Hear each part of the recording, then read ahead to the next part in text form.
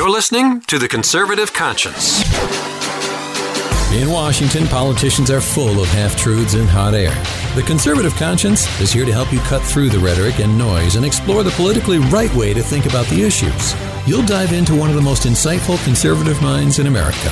Conservative Review Senior Editor Daniel Horowitz. Using pure common sense and ignoring the groupthink, Daniel breaks down the major issues in Washington.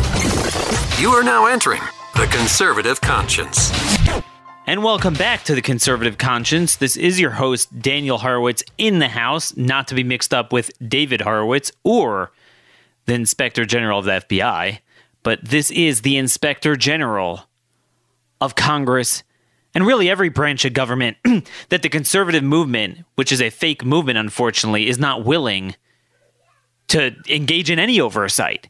You know, part of why we have this political betrayal, really this political beatdown, this act of political adultery this week, is because we have a complacent conservative media, conservative organizations that do nothing. And, you know, I didn't put anything out on Friday because I just honestly didn't know what to say. This happened so quickly. I'm not shocked by what they're doing. I'm shocked at the underwhelming response on the right, and the fact that there hasn't been any focus on this, which is exactly what allows them to do this. Because I do believe if we had more pressure ratcheted up on them, it would be a lot harder. And we don't. We have our entire movement distracted on, you know, everyone trying to sell their personalities and rather than promoting what's good for the country. But anyway, you know, today's late. It's late Sunday. I decided to record before the work week in between coats of paint on my ceiling in the living room. So my hands are all full of paint here. I hope I don't get it on the microphone. But I'm just really ticked off. I find painting so therapeutic. You know, I was telling my wife, maybe I should just become a painter. Who needs this? So, you know, rather than sit and explore what am I doing here? You know, a friend of mine who's been a warrior in this business asked me, Daniel, what have we accomplished in your lifetime in politics? Not just things that we've blocked, bad stuff that we blocked, and even those things are pretty small in number. What have we actually enacted that is really, you're really proud of? And, you know, I was like, well, maybe the Bush tax cuts. I don't know. You know, aside from cutting taxes, we really haven't done anything. So rather than mourning alone, and we're going to get into some of the details that I think are important here at the end of the show, but rather than sitting and mourning, and I don't mean M-O-R-N-I-N-G, I mean M-O-U-R-N-I-N-G, mourning America, mourning this fiscal calamity alone, I figured I'd bring to you a new voice. You might have heard him on the Sunday shows over the weekend. He's been fiery. He's going after Paul Ryan, you know, for really reneging on the promise. And just to discuss how deeply GOP leaders have reneged on their promise, I figured I'd bring in Congressman Jim Jordan, one of the few heroes really trying to hold the line. And ironically, the man who I believe was most instrumental in accomplishing somewhat of a Budget Control Act in 2011 with his valiant fight as a chairman of the Republican Study Committee back then. And with no further ado, it's an honor to bring to the Conservative Conscience for the first time, and hopefully not the last time, Congressman Jim Jordan from Ohio. Hey, Jim, how are you? I'm doing fine, Daniel. Good to be with you. I've certainly appreciated your writing over the last couple of years that I've read it, so appreciate the chance to be with you today on your podcast. You know, it's funny you mention over the past couple of years because I find it's pretty eerie talking to you of all people. 2011 wasn't a long time ago, but it seems like, you know, now it's almost 7 years. Yeah, I mean, and I'm telling you, I remember that we're fighting together. Me on the outside, you on the inside. Some of your buddies like Meadows weren't even there yet. And we had just taken over the House. So with just one branch of government, you know, Obama had gone on a spending spree beyond belief. It was unprecedented after the stimulus. Sure was. Yeah, and we were saying, look, you know, the Tea Party movement won on mainly the spending issue. We're going to come in there, change things. And we had a debt ceiling fight. And It spilled into, what was it? The spring, the summer, up until August. And, as much as we didn't like it, because I think we could have gotten a lot more, and I know you were pushing for a lot more at the time. You're one of the last men standing as the last effective chairman of the Republican Study Committee. And then we had this Budget Control Act. And now they vitiated the one spending constraint they enacted with one branch of government. My question to you is, doesn't it seem like we've gone backwards in 7 years now that we control all three branches? You mean the fact that this was the second largest spending increase in a decade, second only to the stimulus package, $300 billion over 2 years, and we're going to run $1 trillion deficit? You mean that? Of course we went backwards. And this is... I come back to this all the time, but and sometimes people are like, oh, you always say that, but it's the truth. This is not what the American people elected us to do, and yet we come in here with Republicans controlling the House, the Senate, and the White House, and we increase spending like that. So it is so disappointing. Yeah, I mean, I find that so astounding. The fact that people forget that it wasn't a foregone conclusion that just because Obama was the president that we wouldn't get things, and we actually did get something. And then as time went on, the more power we accumulated, the less Republicans were able to secure.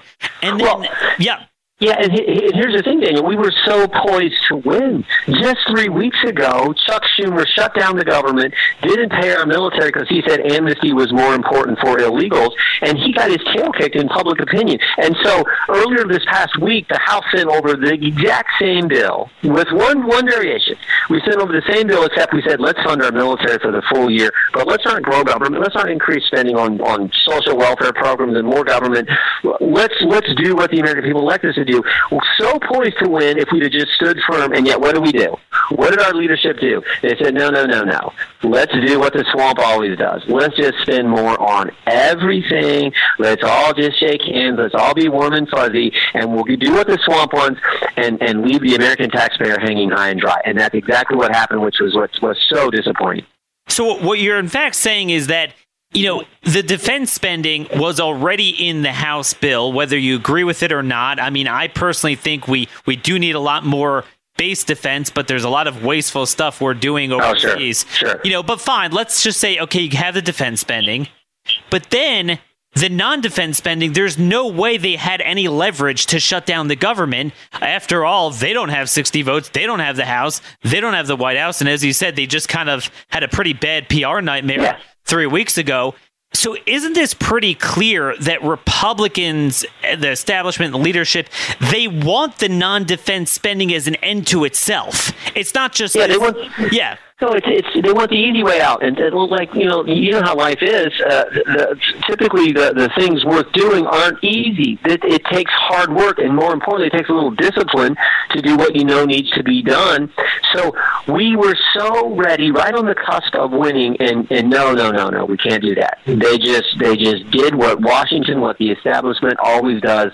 They spent more money, and again, that is what is so frustrating. And you rightly point out, we always hear this excuse. Oh, but we don't have we got the Senate rules. Look, I'm for changing the Senate rules, the filibuster rule. But the fact is, we have what we have. And what you wrote last week was so good. You said, well, last time I checked, the Democrats don't have 60 votes in the Senate either. But one thing we do know, there's a majority of Republicans in the Senate, there's a majority of Republicans in the House, and there's a Republican in the White House. So for goodness sake, let's just have the debate. Let's stand firm in the position we were elected to do. And when you do that, you'd be surprised at how much you can win for the American people. Yeah, this is pretty funny because, the notion that we don't have 60 votes, so you say, all right, so that's an argument. Maybe you won't get 100%, you'll get 80, 90%. But the notion that you'll get 0% and the Democrats get 100%, that's insane. But what scares me, Jim, is that the goalposts are moving so far to the left that Republicans are always able to keep this scam going. Well, they could have tacked on amnesty, and they didn't do that. Well, they could have tacked on a $50 minimum wage. I mean, we're now going to have these hypotheticals, which should be our riders defunding. I mean, can I ask you this? Why is it that defunding Planned Parenthood wasn't even on the table? It wasn't even discussed. I know. It's frustrating, and if it's frustrating for us who are, who you follow this, you write about this. I'm in the middle of it fighting Congress. Imagine what it's like for your hardworking families across this country. And you bring up a great example. It's unfortunate our leadership is so afraid to go on the offense. I learned a long time ago. My background's in the sport of wrestling. I learned a long time ago. Defense doesn't win wrestling matches. You got to go. You got to be on the offense.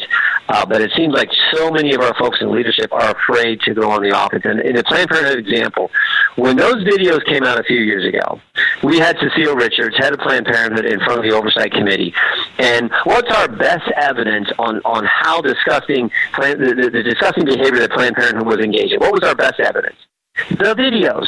But our leadership would not even let us show the videos in the committee hearing room when we were questioning the head of Planned Parenthood. And that to me was like, they were like, and I'm like, why not use our best evidence?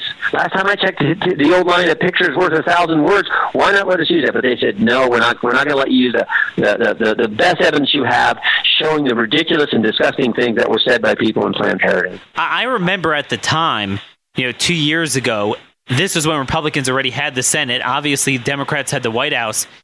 They thought they were on the hook for that. They thought there'd be a major fight to defund it, even without the presidency. And yet, amazingly, now with the presidency, it's not even discussed. Our rider, defunding sanctuary cities, not even discussed. It's a matter of, will they get amnesty? Will they get what they want? And they certainly got, everything they wanted on the spending. Well, yeah, sure. It's a great point you bring up, and that's what concerns so many of us conservatives now, both inside Congress and outside, is the next big fight's the immigration debate. And I am really nervous that the bills being talked about in the Senate aren't even close to what the American people elected us to do in 2016. Aren't even close to the mandate of the 2016 election. So our leadership promised, the Speaker of the House promised the Freedom Caucus and House conservatives that he would whip the Goodlatte legislation, bring it to the floor, and that we would work to pass it. And that is not even happening. Our leadership is not even whipping it. So the Freedom Caucus is going to make a hard push to say, look, you told us you were going to do it. We have to do this. If we do a bill that's being talked about like the Durbin-Graham bill in the Senate, that will just completely frustrate our voters and the American people. So that's the next big fight coming, and we had better weigh in and get this one right, or we're going to be in big trouble. And that's really my question. How do we take this to the next level? It seems like every time you guys try to tell leadership, all right, we'll vote for the budget bill. If you give us something, they stab us in the back. And you mentioned the Goodlatte bill. What I don't understand is this. You have two committee chairmen with the relevant jurisdiction over the issues signed onto it. It's not just a restriction bill. It has amnesty in there. It has a massive increase for this new H-2C ag program. Right now it's capped. It's a big increase. They increase H-1B visas. So it's not only restriction, but then it has a lot of really, things that are 70-80% issues that everyone wants. Chain migration, diversity visa lottery, asylum loophole, sanctuary cities. This is, how could someone oppose it? I don't like the amnesty, but these guys love amnesty. All right, you got it. What in that bill do they not like? That's a frustrating thing to me too. It's like this should be sort of where we would think a compromise would actually get to in many ways. But the thing I say about the Goodlatte bill is it is entirely consistent with where the American people have been. What the American people are so frustrated and tired of is, we'll do the amnesty now, and we promise that we'll get to some kind of border security and do something to improve security on our border. That's not going to fly anymore. So let's do what they want first, which is build a border security wall, end chain migration, stop the visa lottery, deal with this crazy sanctuary city policy. Let's do all that, and then when we get all that done, then we're willing to look at this DACA situation and fix that as well. But not. We got to do it in a prioritizing way that the American people elected us to do it in. That's what the Goodlatte bill actually does. And so if that would be the final product, I'd be fine with it. You'd be fine with it. There could be better. I get that. But this is one that I'm convinced if that thing was put on the floor of the House of Representatives, it would pass. It would pass. And my guess is there might even be a couple Democrats who'd vote for it because it's so common sense. That's the kind of legislation we have to do. But instead we keep talking about the Senate and their process and Durbin and amnesty. It's like, give me a break. That is not what we were sent to Washington to accomplish. I'm going to ask you an uncomfortable question that someone asked me recently. Said, Daniel, Have you ever been proud of anything in your lifetime politically that we've enacted into law? A couple times we've been proud of blocking things like the Gang of Eight, although now we're not even blocking so many bad things. What have we accomplished? Republicans have controlled the House for 20 of the last 24 years. Obviously, they have all three branches. Aside from tax cuts, I really cannot think of anything. And headed forward, this is a very historic opportunity. The economy's turning around. Trump's numbers are going up. The tax cuts were more successful than imaginable. Yet nobody is talking about making the tax cuts permanent. No, they don't want to do welfare reform. They're not doing budget reconciliation, and they're not reforming the filibuster. Are they in fact saying that they're going to go the entirety of this year and do nothing? Excuse me, Daniel. I guess in the broad sense, I'm proud of the tax cut bill we did.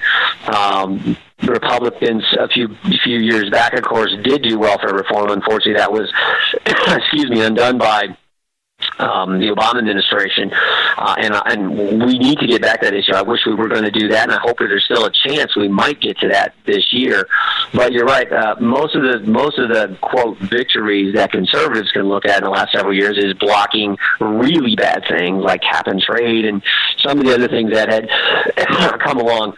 So. And frankly, we blocked some bad stuff and improved some things this past Congress.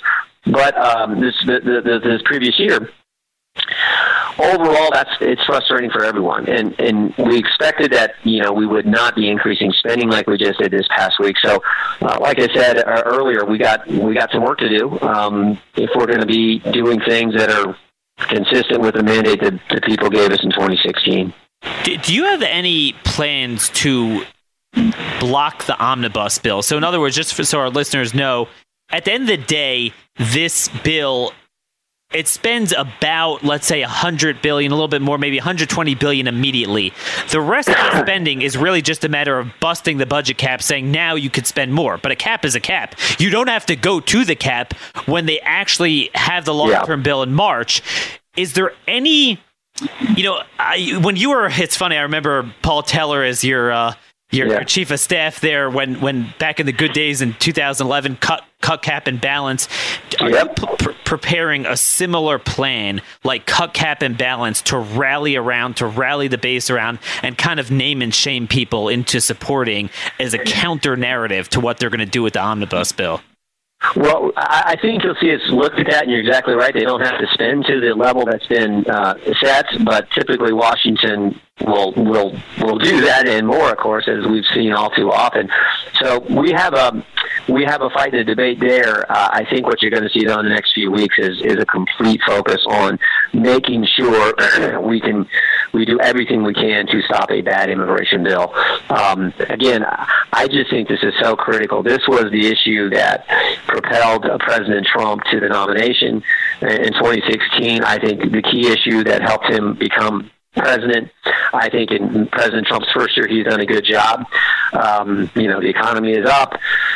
Taxes are down. Gorsuch is on the court. ISIS is backpedaling. The embassy is going to Jerusalem. That's a pretty darn good first year. But if we turn around and a bad bill gets through the Congress on immigration, I think that can really hurt not just the Republican Party, thinking in a political sense, but really hurt the country and be harmful because it undermines the rule of law and a whole host of other things. So that's my concern, and that's what I think you're going to see us focus in the next several weeks in the Congress. Well, Congressman, I could tell you there are millions of people in this country that are counting on you guys as a last line of defense, because it certainly is not going to be in the Senate. We've had a history of bad bills in immigration over the last 12 years, really, since 2006. It's the House that's traditionally stopped it. And, unless Paul Ryan is made to understand that he needs to toe the line of the Republican Party platform and the Trump campaign promise, there's going to be serious trouble in November, because you guys are going to be caught in the paradox of, on the one hand, incurring all the liability of controlling government and the angst against the status quo, but you're not going to have the leverage to enact the policies we want to run on. That's the question. Is there a way to get to Paul Ryan and Kevin McCarthy and get them to actually listen to what the president wants to do and what the American people want? Well, the Speaker has made the Freedom Caucus two promises. One, he told us a few weeks ago that the Goodlatte legislation would be whipped. They would push for that to get the kind of support it needs in the House of Representatives to pass. We've yet to see that. Second, a couple years ago, when he became Speaker, he promised the Freedom Caucus and conservatives in the House that he would not bring up an immigration bill that did not have the support of a majority of the Republican conference, Republican members in the House of Representatives. Right now, there is no way, in my judgment, there is no way that a majority of Republicans in the House of Representatives support legislation that's being talked about in the in the United States Senate.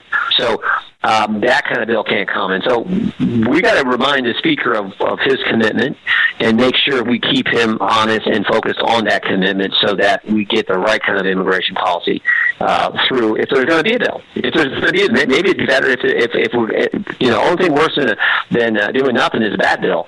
So we'll see how this debate unfolds. I know your time is thin today, and I really appreciate you coming on with me, especially over a weekend. Just one more point. I want to see if this jogs your memory. I think you'd appreciate this. In 2013, I wrote about this at Red State. You sent a letter to Ben Bernanke warning and really questioning the $4.5 trillion balance sheet of the Fed, the artificial lower rates. You remember that. And you were asked the question, what's going to happen when eventually the economy recovers, and now you want to unwind this and restore interest rates back to the traditional. Rates are going to go up. What's that going to do? Yeah. And we're seeing that now it hooked the market on this monetary morphine. I call it the opioid crisis of the stock market. So it cannot function with anywhere near historical norms. What do you think we could do to put pressure both on the long-term, pushing long-term reforms for the Federal Reserve, that they should never have this ability, but also what this means about the bill that Congress just passed in terms of servicing the debt? Yeah, and plus, what is it going to mean in what we're going to have to pay to service the debt? This is basic numbers here. $20 trillion, 1-to-1 ratio with the debt to our overall GDP, our overall annual economy. You get in that range, that's dangerous. We spend about $230 billion a year on interest payments. That can go much higher as interest rates go up. That's the scary part. And while we're growing well under the Trump economy, which is great, much better than we ever did under the Obama years, the fact remains that if you're growing at 3-4%, but your deficit as a percentage of your GDP is 5-6%, you're not gaining on the problem. And unfortunately, that's where we are. And then what was the response from Congress?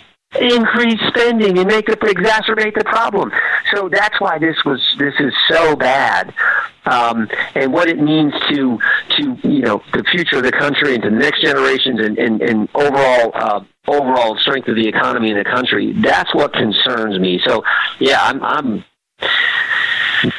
just frustrated like you, but our key is we can't give up. It's still the best country going, and we got to fight for it. Well, I don't know how you keep such an optimistic demeanor, but at least that's going to give some of our audience hope, because there's just so many people in what I call a forgotten man caucus, people that just don't want to hand out. They don't want to be regulated. They just want to have a chance to have a normal cost of living, have high paying jobs, and just not have government interference. It's just so sad that we can't have nice things, even in a good economy, because of the Fed intervention in order to service debt on the cheap. And I think, Jim, what I find that a lot of people aren't talking about is that precisely at a time when interest rates are going to have to go up is when they're increasing spending. CBO already predicted that within 9 years, and I believe that was at maybe 2.75% interest rate or 3% interest rates. They could go higher than that. 9 years, it's going to reach $800 billion a year in annual interest payments. That's more than what Medicare costs now. Bigger than what we spend on national defense. If your country's spending more on debt service than you are to defend yourself, you probably got some real concerns. You probably got big problems. So that's what we're trying to avoid. That's why this bill was so wrong. And you mentioned one thing. Maybe I can finish with this, Daniel, because I do got to run. You talk about the forgotten man. In our mission statement for the House Freedom Caucus, we talk about the countless number of Americans who feel like Washington has forgotten them. Our job is to remember them, to fight for them, to do it with a smile on our face, to do it in as a productive way as we can, but to never forget we're supposed to be there fighting for them. And that's why we formed the group, and that's what we're going to have to do in the next few weeks as we go into this big immigration debate on Capitol Hill. Well, given hell, Congressman, we're certainly going to need your voice and your colleagues as well. And let's revisit this during the immigration debate, all right? We will. Thanks. Take care. God bless. Anyway, folks, that was Congressman Jim Jordan of the Freedom Caucus. He was the founding member of it, and now he is still the representative from Ohio. And by the way, he should have been the chairman of the Oversight and Government Reform Committee. But they jumped over him for Gowdy, who has much less seniority than he does, and all they value is seniority. But conservatives aren't allowed. So it'll be interesting to see whether they'll allow him to be chairman of that critical committee. And that will be important for us head forward, because he has shown he's willing to take the gloves off and just screw leadership. It's enough with them. Enough dealing with them. And that is the article the congressman referenced that I put out on Friday, how the Freedom Caucus could take this to the next level. That is the critical thing, because what we're doing now, what they're doing now, what we're all doing is not enough. It's not working. It's time for hardball. They need to vacate the chair, motion to vacate the chair, and trigger a new speaker election. They need to take down any process or rule for any spending bill. Don't deal with them. Well, if you give us this, no, nothing. Create a parallel agenda, a new contract with America. I wish I would have had time to speak with him about it, but I felt bad grabbing him on a Sunday like that. Just the need to create a new contract with America and sell it to the American people. Act autonomously. Even if you're not willing to yet register as a new party in terms of ballot access, but just in all other things, act like a new party, because that is the only way they're going to make a difference. If the Freedom Caucus turns into a freedom party, and just changes the rule, the way things are done. Right now, they are bringing a knife to a gunfight, frankly, and it's got to be ratcheted up to the next level. So that's that. I just wanted to tie up some of the details that we didn't get to that are very important. And obviously, we're going to have the immigration debate this week. We're going to be all over that. Gosh, what a crazy week this is going to be. So we're going to expose all the shenanigans on the Senate side. The House, of course, will just sit and play with themselves and do nothing, as always, instead of voting on 10, 20 major good things they could be doing, which they'll never do. So all the action is going to be in the Senate. But this debt problem is a serious thing, and it's not just, the eyes gloss over. Yeah, you talk about debt, it's never going to, the calamity that everyone talks about never really happens. Here's why this time makes a difference. So to begin with, the number you're hearing of a $296 billion spending increase is really underwhelming. It's not true. The amount of spending in this bill is $420 billion. They claim to have $100 billion in offsets, but it's the biggest joke around. It's not just a gimmick. There's not a single dollar of legitimate spending cuts or offsets in this bill. For example, the biggest offset officially that they score with their phony accounting gimmicks at CBO is $35 billion in savings from extending sequestration cuts to 2027. So they're abolishing sequestration now, but saying, because it was enacted in 2012, so the 10-year window was supposed to go for 10 years to 2022. Well, we're going to continue it from 2022 to 2027. I mean, that's the joke. So it's $420 billion in spending. And again, that's over 2 years. And this is before we get to the infrastructure dumpster fire that Trump just introduced this week. Another few $100 billion. Obviously, there's going to be a lot more emergency spending than even the $150 billion that they already allocated, which is not emergency spending, obviously, because no matter what, it didn't need that much. So it's going to be a lot more than that. But that's just 2 years. The budget caps are gone. So you really have to project out. Normally when you hear spending figures, you hear a 10-year budget frame. This is over just 2 years. Over 10 years, this is easily going to be an extra $2 trillion in spending. Why does this matter? It matters because, like we talked about with the congressman, interest rates are starting to go up. The only reason why we haven't reached the fiscal Armageddon at this point, until now, is because the feds artificially kept rates near zero to service debt on the cheap, also to juice up the stock market when the economy was doing bad. It was all political. So we were spending for most of these years roughly $230 billion a year on interest payments on the debt. That is slated, according to CBO, to rise and in just 9 years to $800 billion. And by the way, now that they passed this bill, it's going to be much worse than that. It's probably going to be 6-7 years. $800 billion. Then we're done. See, that's when you can no longer ignore the debt crisis. It was all the monetary manipulation out of the Federal Reserve that allowed us to gloss over this issue and get away with murder, fiscal murder. That's going to change now. So that's why this is so important.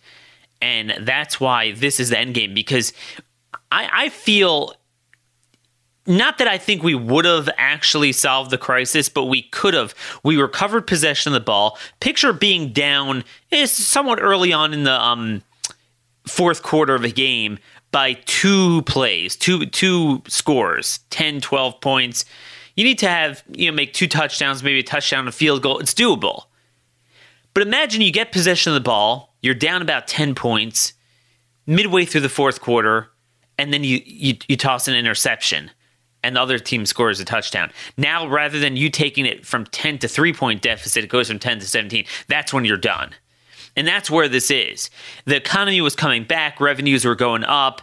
There really was a chance, if we would have repealed Obamacare, enacted the free market healthcare reform, as we've been speaking so passionately about for the past year, and then pursued welfare reform, we could have, even without addressing Social Security, I think we could have at least gotten within scoring position. This is done. We are done now. Obviously, Trump just introduced his budget. They're openly calling for $1 trillion fiscal deficits. And by the way, the last time we had that with Obama, at least there was an economic depression. This is with an economic boom. But that's where we are now. Unfortunately, we always have things to distract us. The conservative media, now over the weekend, you have the whole North Korea business with Kim Jong-un's sister and outshining Mike Pence. And again, I'm not making fun out of it. I'm not saying North Korea is certainly very important, but whenever you have something that's more cultural, it's in the news, there's going to be some sort of controversy with the Olympics every day this week. Of course, perfectly designed. I'm not saying it's a conspiracy to have the Olympics on the same week we have amnesty. I'm just expressing frustration that every time we have a major policy fight where conservatives, if they raise their voices, they could influence. We can't influence, the cultural battles we have in the news, but we can influence the policy outcomes by pressuring the Republican members, by having people like Drudge and Fox News and Rush and Sean Hannity actually focus on it, but they're not. It's going to be all about, Kim Jong-un's sister this week. All the news. So great. Now they're going to rush through amnesty and no one's going to pay attention. And by the way, I'm sorry, we're going to focus on that a lot more this week. But just to kick things off, Chuck Grassley, Tom Cotton, John Cornyn, David Perdue, a couple others officially introduced the Trump amnesty plan. And what scares me is that this is now the rightmost goalpost of debate. Not the Goodlatte bill, not no amnesty. It's more amnesty than the so-called DACA business. We're certainly not going to get that. That's not even the starting point. It's the rightmost goalpost. Mitch McConnell's starting with a blank bill. So this is horrible. It's going to be a very busy week for all of us. Anyway, got to run now. I really have a lot more to delve into, and we're going to put out another recording this week just to go through the profundity of this betrayal, of this perfidy, this ground and pound, because no one else is going to talk about it. But anyway, thanks so much for listening. Let me know what you thought of Jim Jordan's comments and your suggestions for the future. questions you want me to ask members and candidates. We are going to have some candidates on the show as well in the coming weeks. But thank you all for listening. Thank you for tuning in to Westwood One's podcast network. This has been another episode of The Conservative Conscience.